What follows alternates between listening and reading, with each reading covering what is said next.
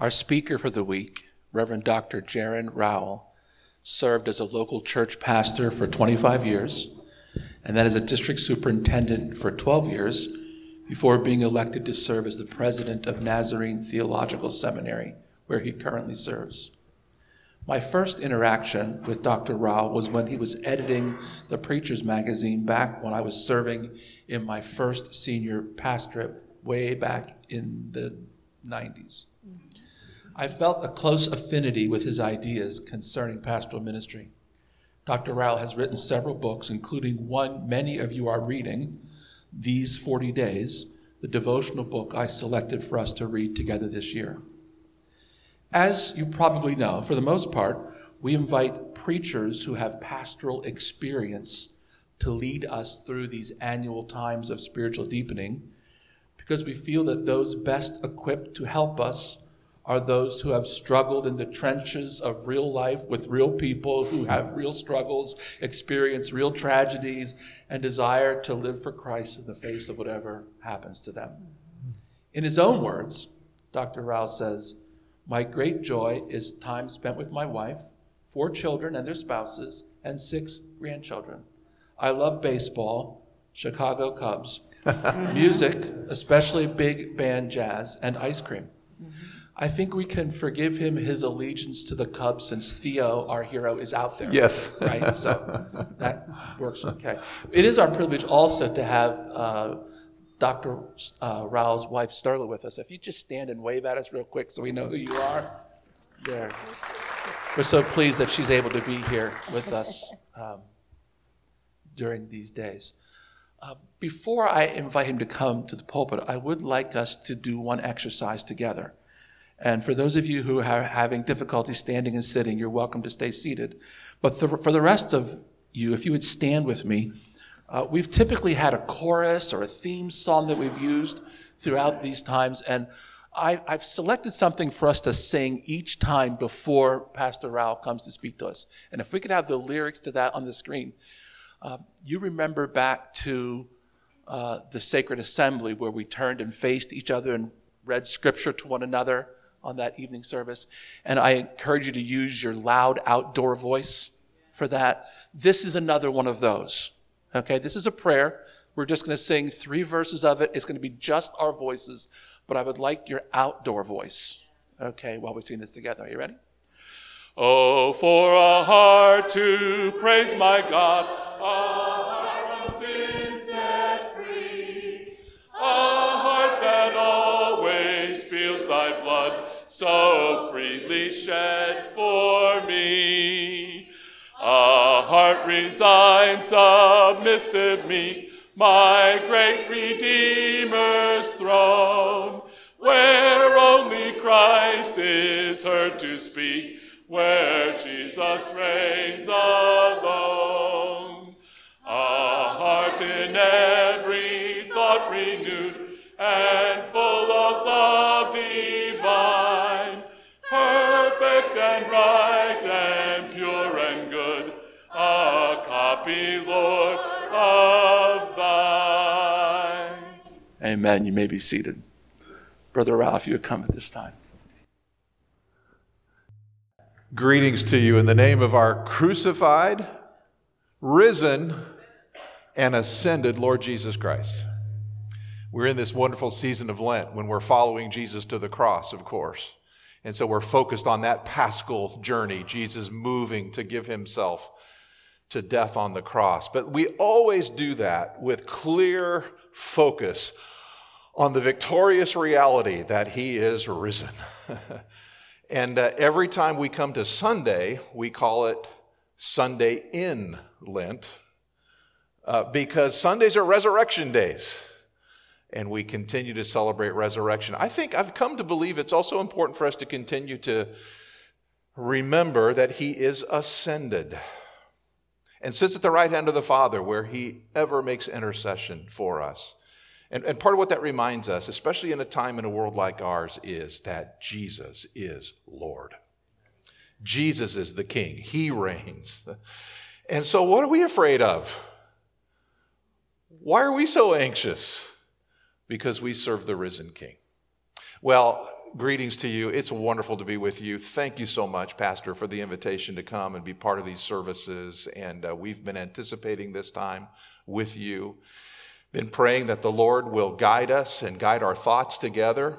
And as you would imagine, I have some direction and some thoughts and some plans, but let's just surrender to the work of the Spirit. And if the Lord even wants to take us in some different direction as we go along, that'd be okay with me. Would that be okay with you? And so we'll just do it that way. If I were to take and gather what I'd like, where I think we'll go in these times that we have together, and see if I could gather that under maybe a title or something, it might be something like this: The Life You Were Meant to Live. And I don't mean that in any kind of therapeutic way. I don't mean that in some kind of 5 easy steps to be happy or something like that. When I'm talking about the life you were meant to live, hold on, because this could rearrange things. This could call us to make some turns. That'd be a very appropriate thing to do in the Lenten season, by the way, which is very much about repentance, which doesn't mean only feeling bad about something or sorrowful for our sins. It certainly includes those kinds of ideas, but it especially means a change of mind, in the very sense that the Apostle Paul invited us to a life where we're not conformed any longer to the patterns of this world, but experience transformation by the power of the Spirit through changing the ways we think. And it seems to me a lot of that needs to happen these days. So we're going to open text in here in just a moment. I'm going to guide us to the Gospel of John, chapter 15. So if you want to go ahead and find your way there, I hope you brought your Bible. And as my friend Scott likes to say, if you didn't bring your Bible, what in the world do you think we're going to do today?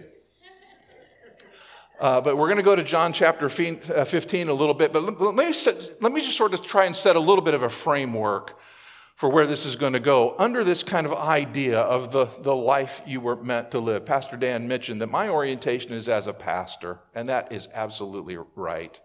I've never thought of myself as anything other than a pastor, regardless of what my role in the life of the church has been, and continue to think of myself that way in this role. But I'll tell you, my greatest burden as a pastor is the constant realization that in the life of God's people, in the life of the church, that so many of us seem to live so far beneath in Christ.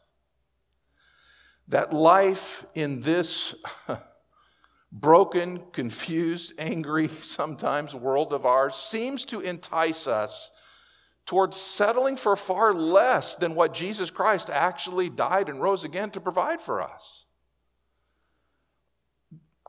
Dear sisters and brothers, I look forward to getting to know you better so that will mean even more when I say that. But I say this in love. Do you realize, dear friends, this world is lying to us. This world has tried to shape us to believe something about the autonomy and sovereignty of each of us as individuals. It's a lie. We need one another desperately. And you've already enacted that belief in our worship together this morning, and I'm very grateful for that. And there's also the lie, the myth of immortality. Oh, I know in one way we all know that death comes and it's a part of life, but we live as if we think we can somehow outwit this.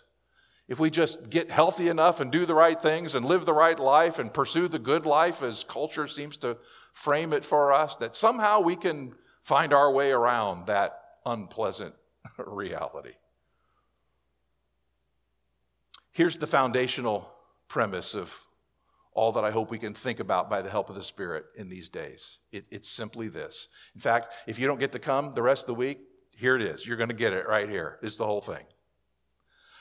I believe on the authority of God's word. I believe with every fiber of my being, as sure as I'm standing here, that there is enough power in the death and resurrection of Jesus to change your life, to transform your life. And even more than that, I believe that there is enough power in what Jesus did for us on the cross and through the power of his resurrection to redeem this world. The kingdom of God, the reign of God in Christ Jesus has broken in. The good news of the end of the story has broken right into the middle. And we're in the midst of participating in God's mission to redeem all things to himself. Thanks be to God. I don't know how that strikes you, but that seems to mean to me that we have the opportunity then in Christ to live a whole new kind of life, a whole different kind of experience. If that's true, and I believe with all my heart that it is, then among those of us who claim the name of Jesus Christ and who have truly received Jesus as our Lord and our Savior, why is it then that so many of us seem so unchanged? Why is it that so many of us seem to be without victory over the trials and temptations of this world? Why is it that so many of us seem to be, and I know I'm speaking generally and broadly, I understand, but there's so many Christians that I certainly encounter seem to live with a constancy of anxiety and fear. I don't know about you, but where I go across the life of the church, it seems to me that way too often we reflect the anxious and angry world more than we reflect the peaceable kingdom of Christ. We need to invite the Lord to do a profound work in us so that we can reflect his kingdom. And if I could just make it very, very personal then, so why would it be that if we believe in these things and claim these things to be true in Christ Jesus, then why would it ever be that we're not living lives that are distinct and compelling to those around us? Why would so many of God's people seem to be entangled by sin? So it's out of those kinds of concerns and burdens that I bring these texts and bring these thoughts that I've selected for our time together this week, and am praying that what we will hear together, this is the core thing, the core prayer for me, that what we would hear would get to be so much more than the words of a preacher. You don't need to hear the words of a preacher. We need to hear a word from the Lord. And so let's invite the Lord to do precisely that. Are you in? Okay, very good. So let's begin. Gospel of John, chapter 15. We'll read together the first 8 verses. What we get here, of course, is part of Jesus in his so-called farewell discourse, as John arranges it for us. He's on his way to the cross. And you know, when somebody is in their final days, we tend to lean in and listen closely to what they have to say. I'm not sure what your custom is, but as you're able, I would invite you to stand with me as we hear the word of the Lord. John chapter 15, beginning with verse 1. These are the words of the Lord Jesus. I am the true vine, and my Father is the gardener. He cuts off every branch that doesn't produce fruit, and he prunes the branches that do bear fruit, so they'll produce even more. You have already been pruned for greater fruitfulness by the message I've given you. So, and I will remain in you. For a branch cannot produce fruit if it's severed from the vine, and you cannot be fruitful apart from me. Yes, I am the vine. You are the branches. Those who remain in me and I in them will produce much fruit, for apart from me you can do nothing. Now anyone who parts from me is thrown away like a useless branch and withers. Such branches are gathered into a pile to be burned. But if you remain in me, and my words remain in you, then you may ask anything and it will be done for you. My true disciples produce much fruit, and this brings glory to my Father. The word of God for the people of God. Thanks be to God. Thank you. You may be seated. You know, digitally speaking, as you know, we're probably more connected than ever. The technology of our age has enabled us to make connections to one another in ways we never even imagined just really only a few years ago. And yet, in the midst of all that connection that we have, we all also seem to know how kind of disconnected and lonely we are. It seems that loneliness is especially prevalent in our time. I think we understand something about what Mamie Adams was talking about. She always went to the same branch post office all the time in her town because the employees there were so friendly and she liked to visit with them. And she went there to buy stamps one year just before Christmas, and the place was packed, it was busy, the lines were long. And someone pointed out to her, said, Miss Adams, you don't have to stand here in this long line if you're just going to buy stamps. You can go to this machine, right, and just put in your thing and buy the stamps. You don't really have to wait in line. It's an automated deal. It's fantastic. To which Mamie replied, I know, but the machine won't ask me about my arthritis. We long for connection. People are hungry today, it seems to me, for personal connection, for actually knowing something of one another, for actually caring about one another's lives. We were created that way. We were created with this need for meaningful connection. And yet, in spite of all the things that are supposed to be connecting us and facilitating relationship among us, we find ourselves so often, even in our own households at times, profoundly disconnected. You've had the experience, of going into a restaurant or somewhere and people gathered around the table, right? And you know what they're doing. Everybody's... We never do that, do we? No. One time, Starla and I were sitting together in our home office and actually texted one another. I emailed her. I emailed her asking her a question. Right there, we were sitting right in the same room. But anyway. Vital connection is at the very heart of what Jesus is talking about in this very familiar passage that we've read together this morning about the vine and the branches of the vine.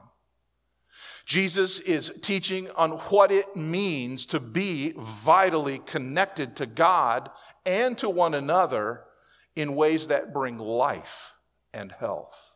And the life we were meant to live in Christ begins right here. God created us with this need for connection. And of course, our primary need for connection is to be connected to God. Our life comes out of the very life of God in connection. Our core, our central theological affirmation is that God is three, Trinity, three in one, Father, Son, Spirit. That's not just some sort of abstract philosophical construct. It's a picture, as best as we can get our puny minds around it, of the perfect, holy community of fellowship that is shared by Father, Son, and Spirit. And it's out of that life-giving relationship and community that everything we know and are is born. The whole world was born out of that connection. Our life together was born out of that connection.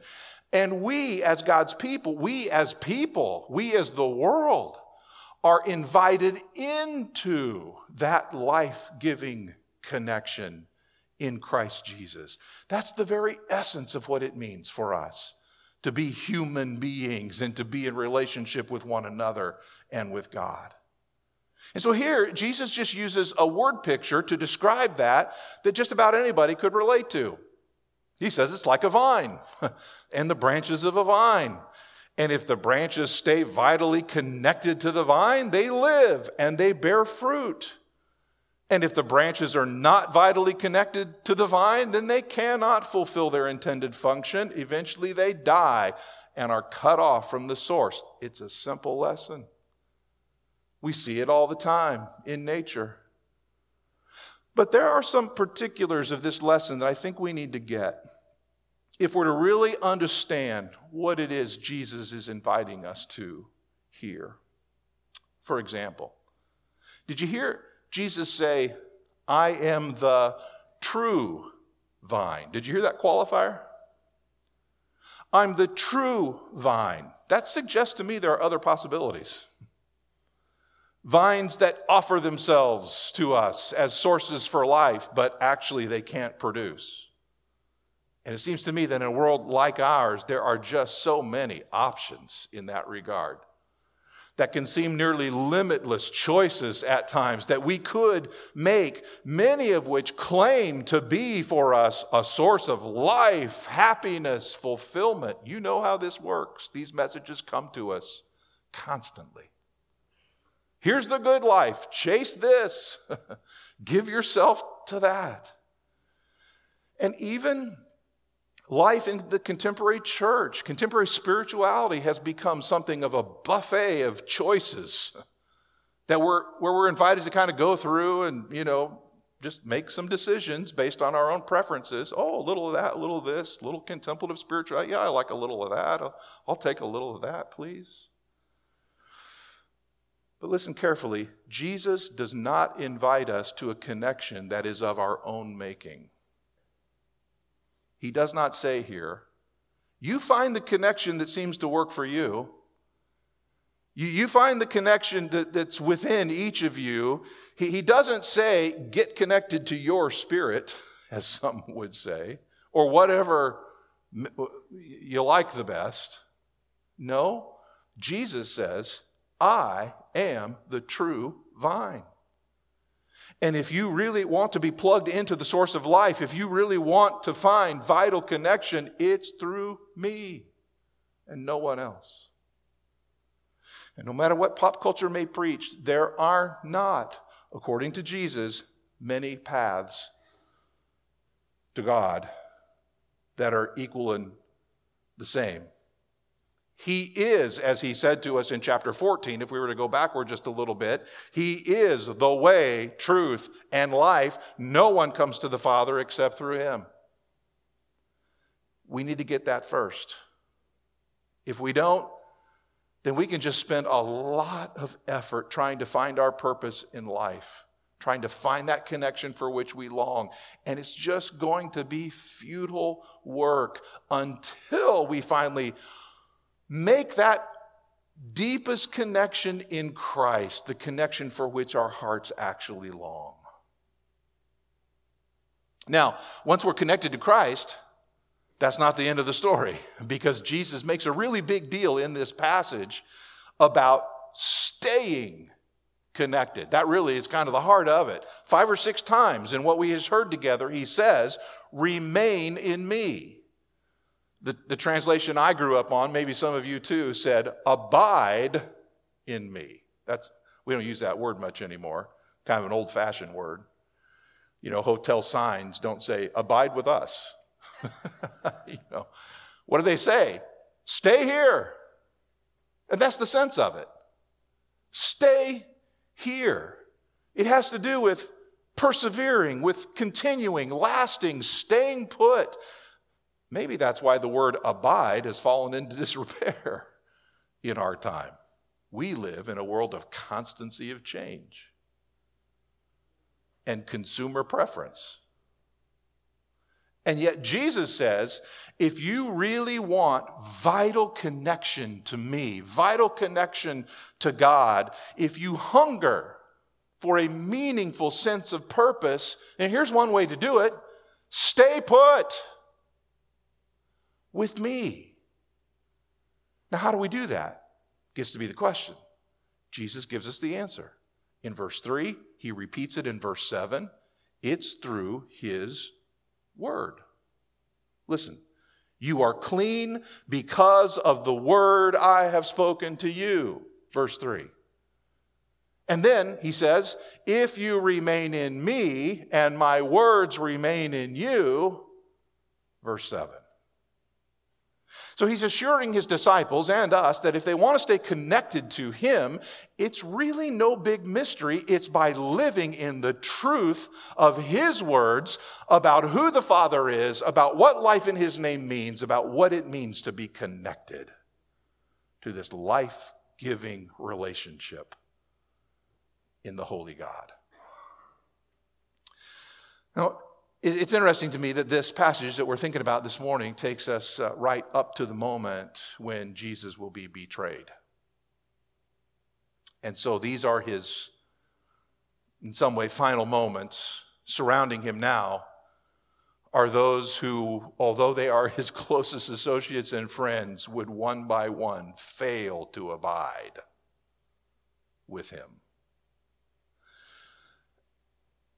And Jesus has some rather frightening, in one way, words for those who fail to abide. Did you hear it? Verse 2? It just pulls no punches. It's just right out there. The Father, he says, cuts off every branch that bears no fruit. Wow. It's an all or nothing proposition. If you stay vitally connected to Jesus by living within the truth of his word, you're alive. If you don't, you're dead. Simple as that. And by the way, I do think it's important, helpful for us to note that these barren branches that Jesus is talking about here, that they're not completely outside when they become unfruitful. Did you notice that? Think about that. These branches are also connected in a way to the vine. They're just not connected in life-giving ways. That even though they look like they're attached to the vine, actually they're trying to draw up nourishment from other sources. And it doesn't work. They might go through the motions of connection, but they're seeking their life from places other than the vine. Can you hear what the Lord is saying? He's saying that just hanging around a really good church like this one won't get it done.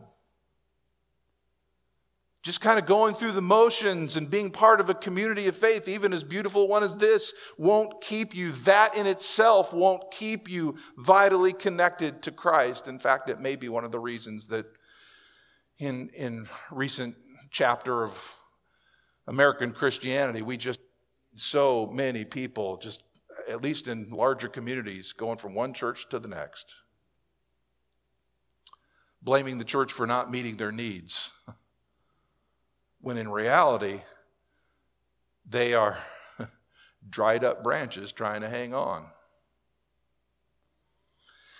The unproductive branches in verse 2 that Jesus speaks about, these are people within the community of faith who do not bear fruit. And the fruit bearing that Jesus has in mind here is very clearly love. Just a little earlier, chapter 13, if we were to go further back, Jesus says to us, do you remember? A new commandment I'm giving to you, love one another. As I have loved you. How do you do that? It will be by stretching himself out to give himself fully and completely for our redemption. As I have loved you, so in the same way, you must love one another. And we get to the end of the Gospel of John, chapter 20, and the risen Jesus will say to the terrified new church, as the Father has sent me, I'm sending you. Well, that sounds great until you think about how the Father sent Jesus. How? To lay down his life for the sake of a broken world.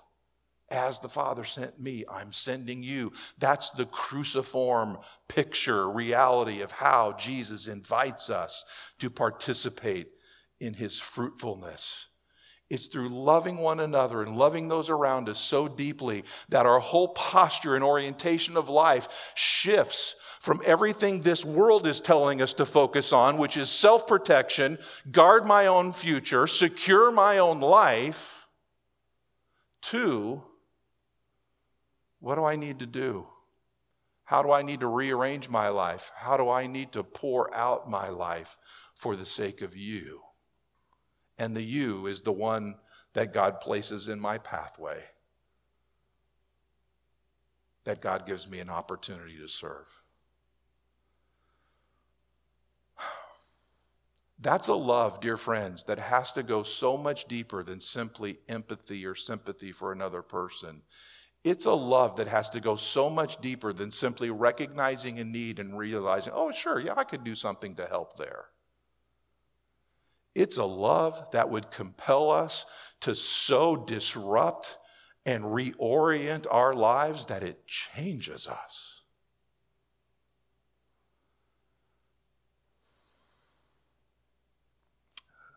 A number of years ago, as a pastor, God placed his finger, if you will, on a major flaw in my Christian character. It's not necessarily fun when God does that. Have you learned that? I had to face the hard truth as a pastor of people that while my love for God was full to the very best of my knowledge and understanding, the truth is my love for others was deficit.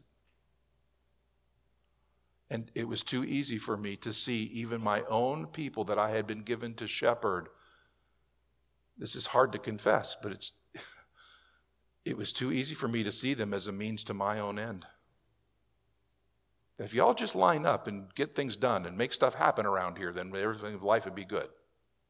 I mean, I never said that. I would have never said that.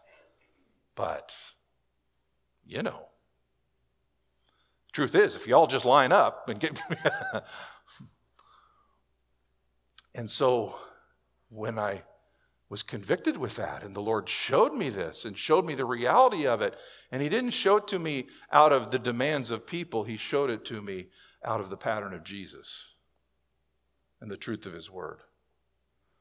I didn't know what to do. So here's what I started to do. I began to pray that God would fill my heart with his love for the people that he'd given me.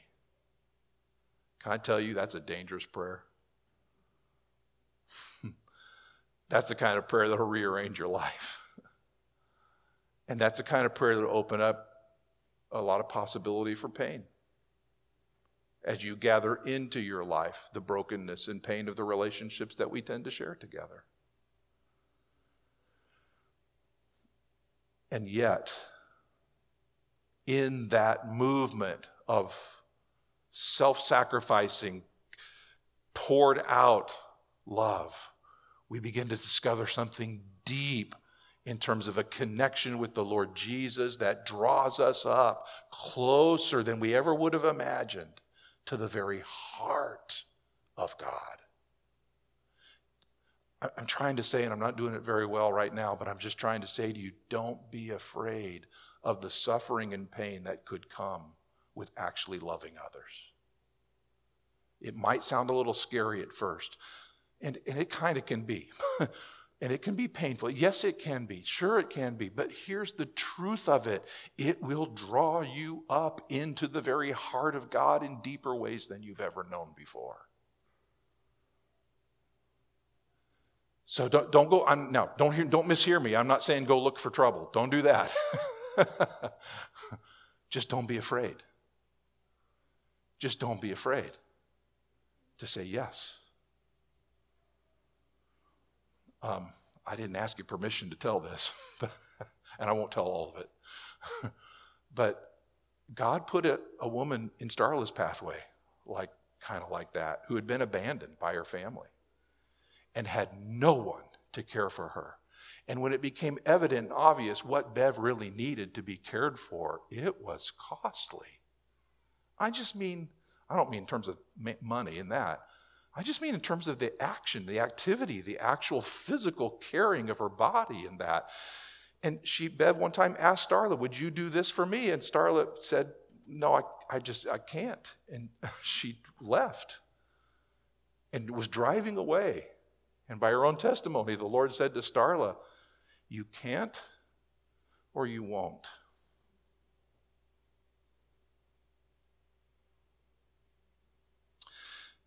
So she turned the car around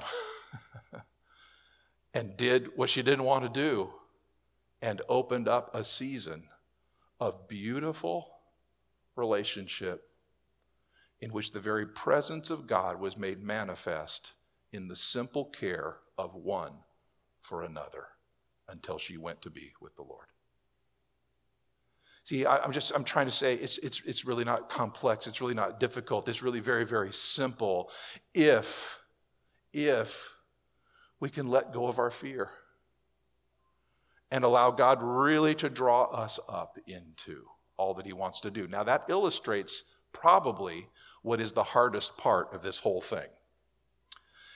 So we need to get there before we're done.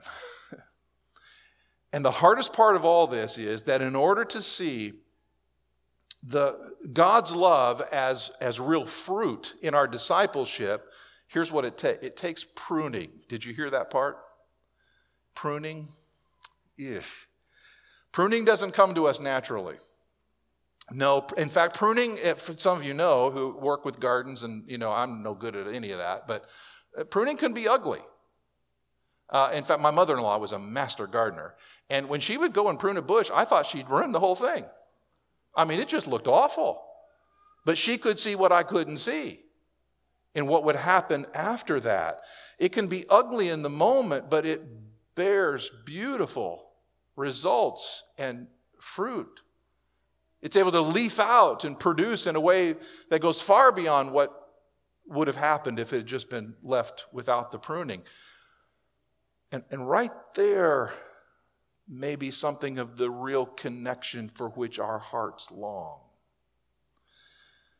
The ache that we have for a deep connection that exists within the heart of every one of us that cannot be met by a therapeutic connection, by just any old connection that this world offers to us. Here, pursue this experience. That'll really put you on the map. That'll make you happy. Pursue this way of physical well-being and health. Now that's what will really secure your life and make things good. It's numberless, what the world's trying to offer to us.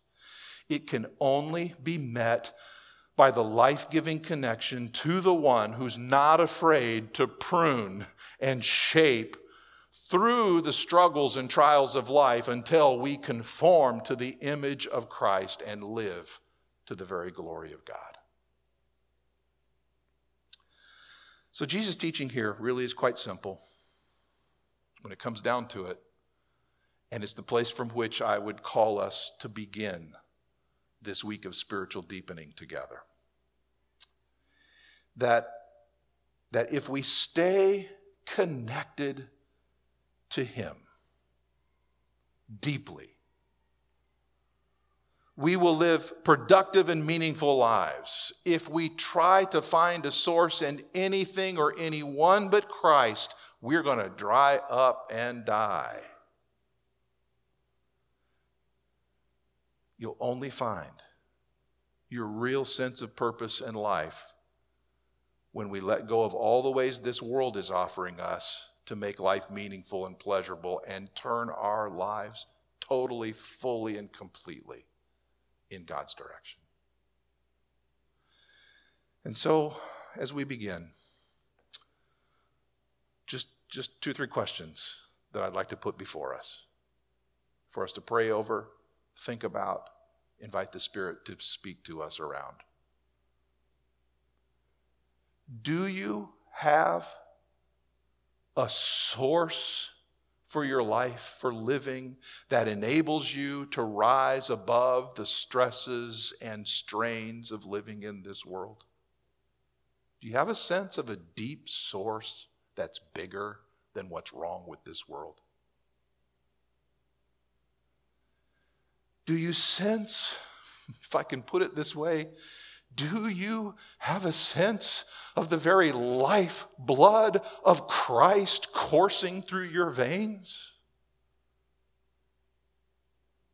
You can. Or if, I'll put it the other way. Do you? And if you do, it's okay, just tell the truth. There's no shame here. Do you feel dried up? Lifeless? Like so much dead wood that's just in danger of being burned up? Here's good news. It doesn't have to stay that way. It doesn't have to stay that way. The risen Christ is here. calling us with love and compassion. Doesn't matter what the story has been. Doesn't matter what the reality is of how badly we fouled it up. It doesn't matter what we're ashamed of. He's here with his arms open saying, I can help you. I can restore this. Now, it might take some pruning, and that might not feel good for a little bit, and it might not look very good for a little while, but trust me, I know what I'm doing. This is Jesus inviting us to experience his very life by remaining in him so that his life begins to flow freely through us and enable us indeed to live the life we were meant to live. So I'd like to invite us to pray over that. I'm going to invite the musicians to come, and we're going to sing together a song. And as we sing, I would just invite your response to the Lord. So we're going to sing together, but don't get so caught up in singing that you don't about what the Lord's trying.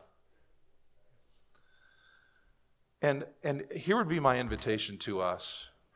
I don't want to assume anything about you. I don't want to assume one thing about who's here. And so my first invitation would be, if you've never in your own life, if you've never yet come to the place of opening your heart to the Lord Jesus Christ and inviting him to be the forgiver and the leader of your life, I'd like to invite you to say yes to Jesus today and begin that journey. Or maybe you've been walking with the Lord and you recognize that you've come to another decision point in your life, probably. A point of really letting go of self-rule, of trying to secure your own life, your own future, and asking Christ to do the deeper work that we sometimes in our movement call the holy life. The life of being sanctified, cleansed, set apart for his holy purpose. That might be a point of decision for you this week. Could be today. Because there's a gift that God will do in us at that moment. That's not then like, okay, that's good, that's done. But it's an entry point to a different kind of journey with him. And there might be some of us who would simply say, the truth of the matter is, even though I'm seeking to walk with Jesus and to follow him, just the truth of it is, I've just been allowing the cares of this world to choke out my peace and rob me of my joy. And this is probably a good time for a realignment. So whatever it is, and however the Lord would guide us to respond, could I invite us simply to say yes to what the Spirit wants to do as we respond together? We have a place of prayer here that's set aside. You know about it. Nothing magical about the altar. It's just a beautiful place where we can come and offer but I'd invite you as we sing to come, if that'd be helpful to you. But you just obey the Lord however he wants you to respond. Could we stand together as we sing and you obey the Lord?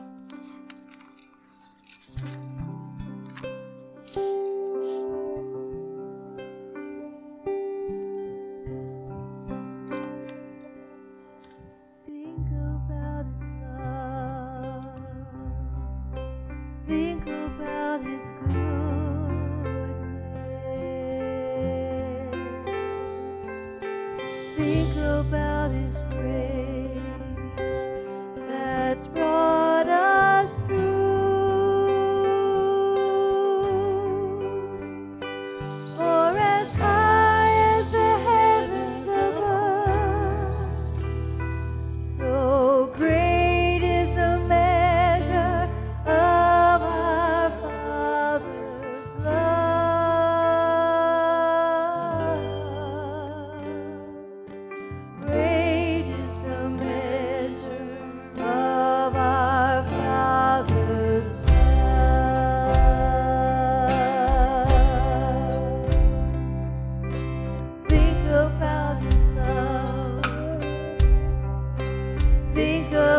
about his goodness.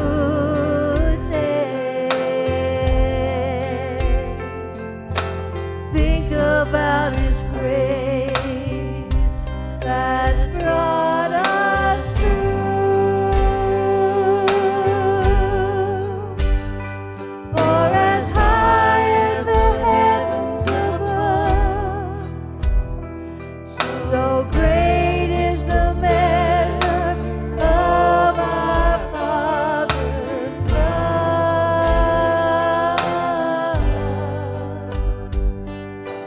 Great is the measure of our Father's love.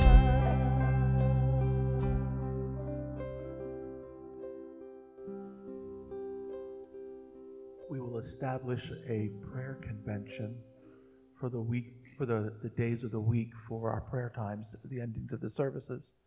And the convention is this: we want the sanctuary to be a place of prayer at the end of all of our services.